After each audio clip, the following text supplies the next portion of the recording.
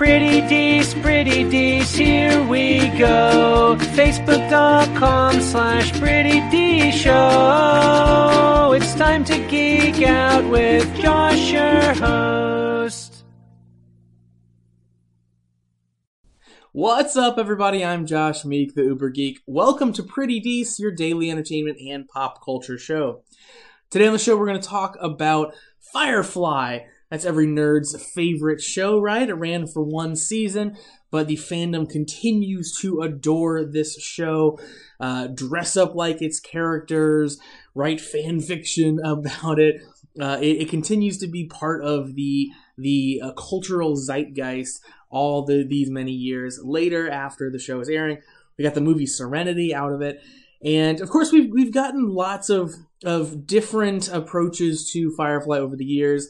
We've gotten comics, for example. Finally now, Firefly is branching out into the novel game. We are, for the first time, getting Firefly novels starting this year. These are coming out from Titan Books, and there's going to be 3 that have been announced so far. They're not being written by Joss Whedon, but he's kind of overseeing them from a creative standpoint. So, signing off on the narratives and the general kind of storyline that's tying them all together and the continuation of the Firefly series. So the 3 novels that have been announced so far, the first one's called Firefly Big Damn Hero, which has got to be the coolest name for a book that's ever happened. This one's being written by Nancy Holder, and the general synopsis is that Captain Malcolm finds himself in a dangerous situation after being kidnapped by a bunch of embittered veteran browncoats. That'll be out this year. And then next year, 2019, we have Firefly The Magnificent Nine, which is by James Lovegrove. That is that Jane receives a distress call from his ex, Temperance McCloud, that leads the Serenity crew to a dangerous desert moon. And then finally, the one that sounds the most exciting to me is unfortunately the one that's going to come out the furthest from now.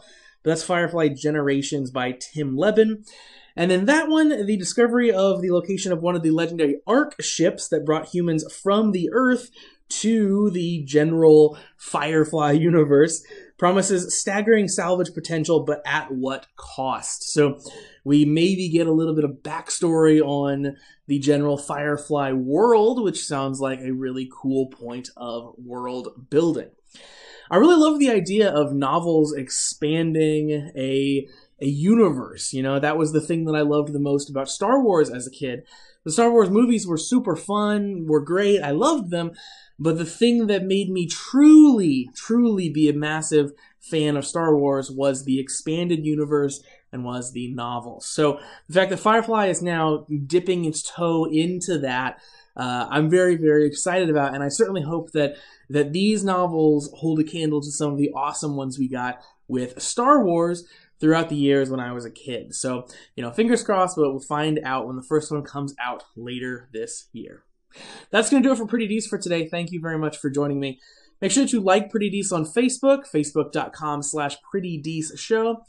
Follow me on Twitter @Pretty Dees Show and visit prettydeesshow.com.